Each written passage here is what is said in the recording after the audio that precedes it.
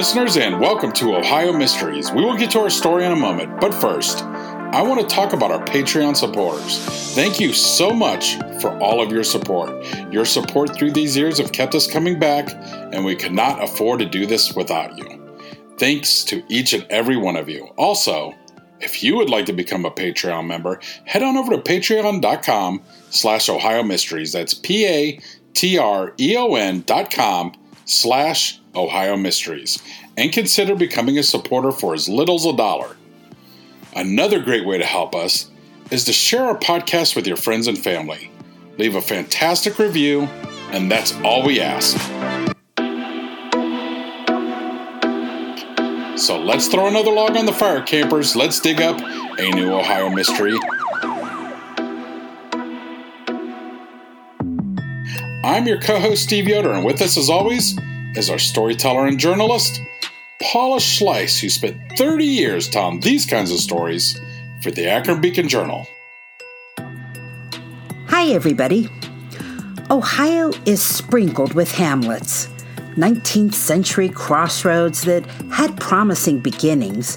Maybe they hosted a train depot, or a post office, or perhaps a tavern and boarding house. But the economic winds blew in another direction and left them behind. Most of them are ghost towns now, their names preserved by a handful of old-timers, local historians, and maybe a small roadside sign.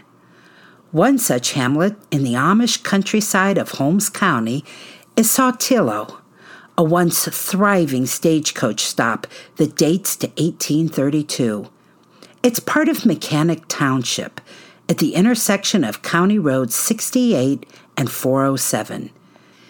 At its peak, it was known for its general store, a public house with food and lodging, and the Saltillo Buggy Shop. Today, its two biggest attractions are a township cemetery with a possessed statue and a county road less traveled known as Panther's Hollow. Let's get started with that graveyard. Salem Cemetery used to be attached to the Salem Reformed Church, which was organized in 1843. The congregation disbanded after World War I, and the church was torn down. But of course, the cemetery remains the final resting place of many church members. And among them are George and Mary Conrad. They are very easy to find.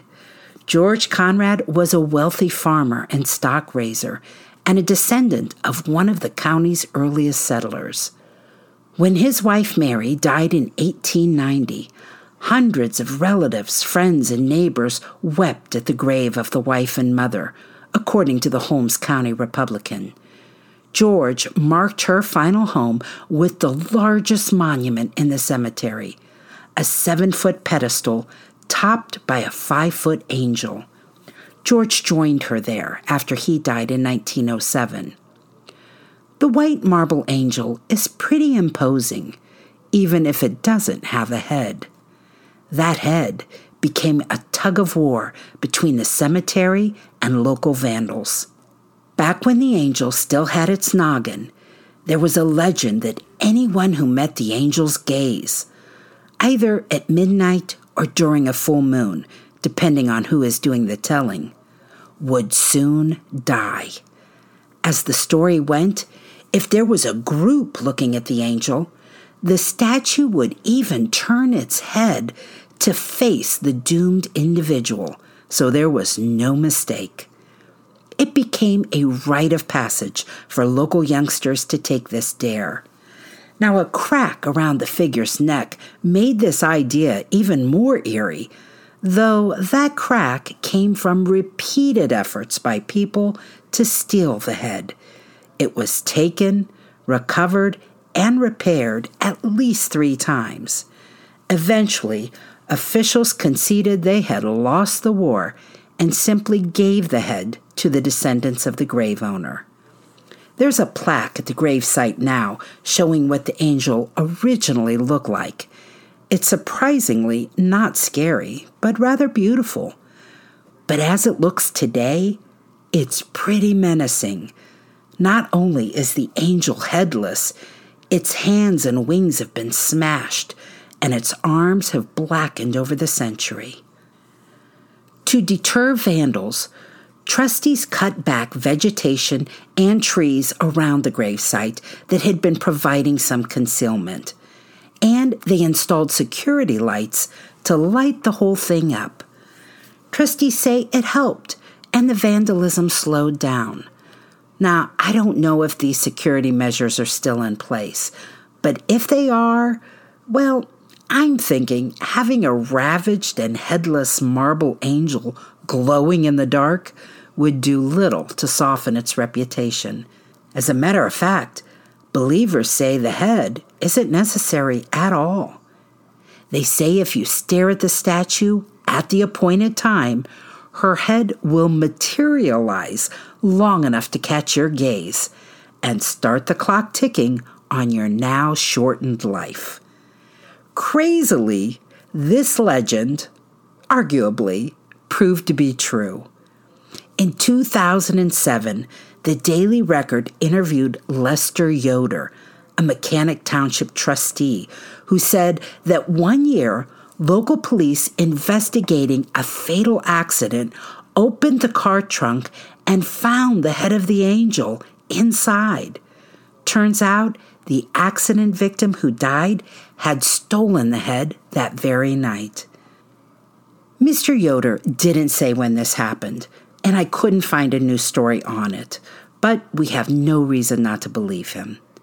Trustee Yoder said he had lived his entire life in the area and acknowledged that he had been called on more than once to chase away people who wanted to see the cemetery's paranormal activity for themselves. There has been some crazy stuff go on up there, he said, or so I've heard. There are quite a few different stories. Now, Mr. Yoder said while he hadn't experienced anything paranormal at the cemetery himself, he did admit the legend had him on edge one night. Yoder had received a call about shenanigans at the cemetery and went out to respond. The county sheriff's office was already there and had things in hand, but some of the kids got away. So Yoder decided he'd wait a while and come back, just in case those kids returned. Later, he drove through the cemetery, his headlights piercing through patches of fog. Near the angel, he stepped outside his car to have a look. Nobody was there, but suddenly he heard a scream piercing the darkness. Then a second scream. It sure scared me, Yoder said. Later, he learned that someone in the area had just adopted a peacock, and the strange pet was capable of those high-pitched wails. Now, Salem Cemetery is located off Township Road 110. It's open dawn to dusk. Just be respectful if you go. And just in case, maybe avoid the place on the night of a full moon. Now, in the same neighborhood as Salem Cemetery is a spot that locals call Panther's Hollow. It's along County Road 407.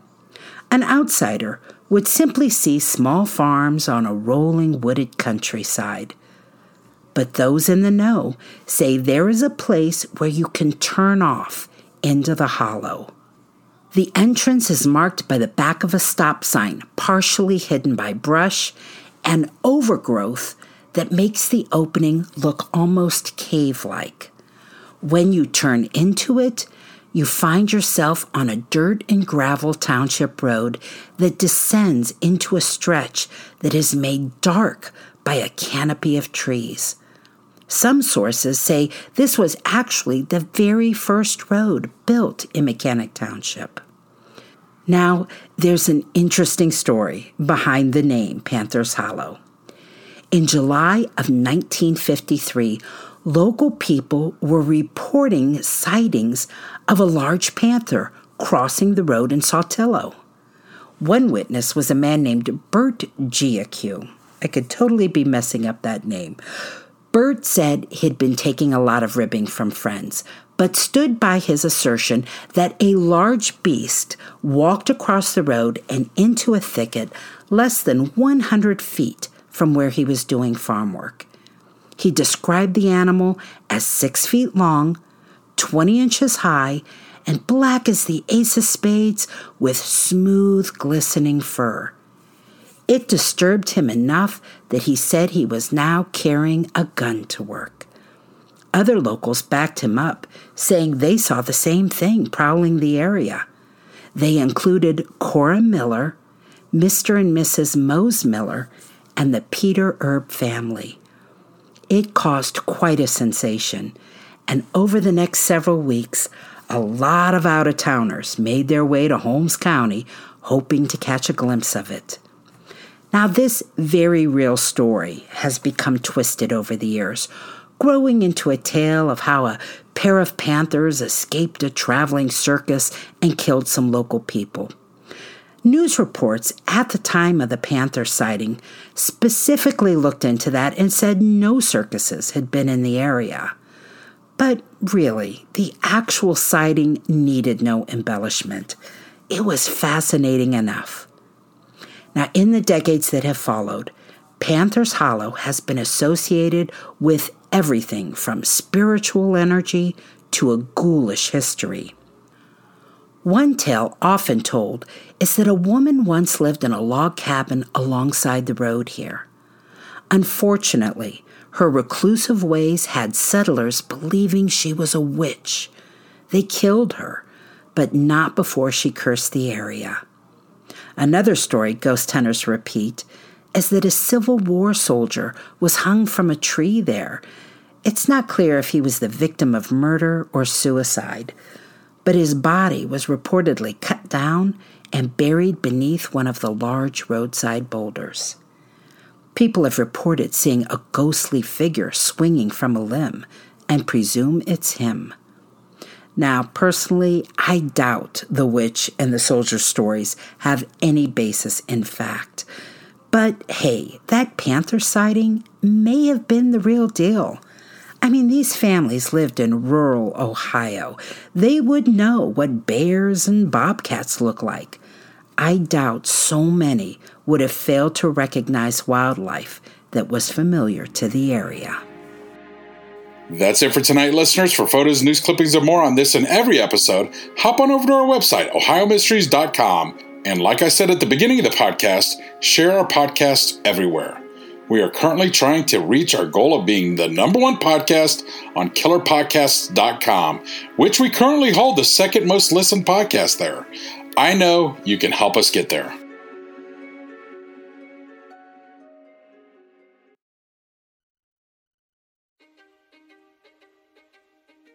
History is complicated.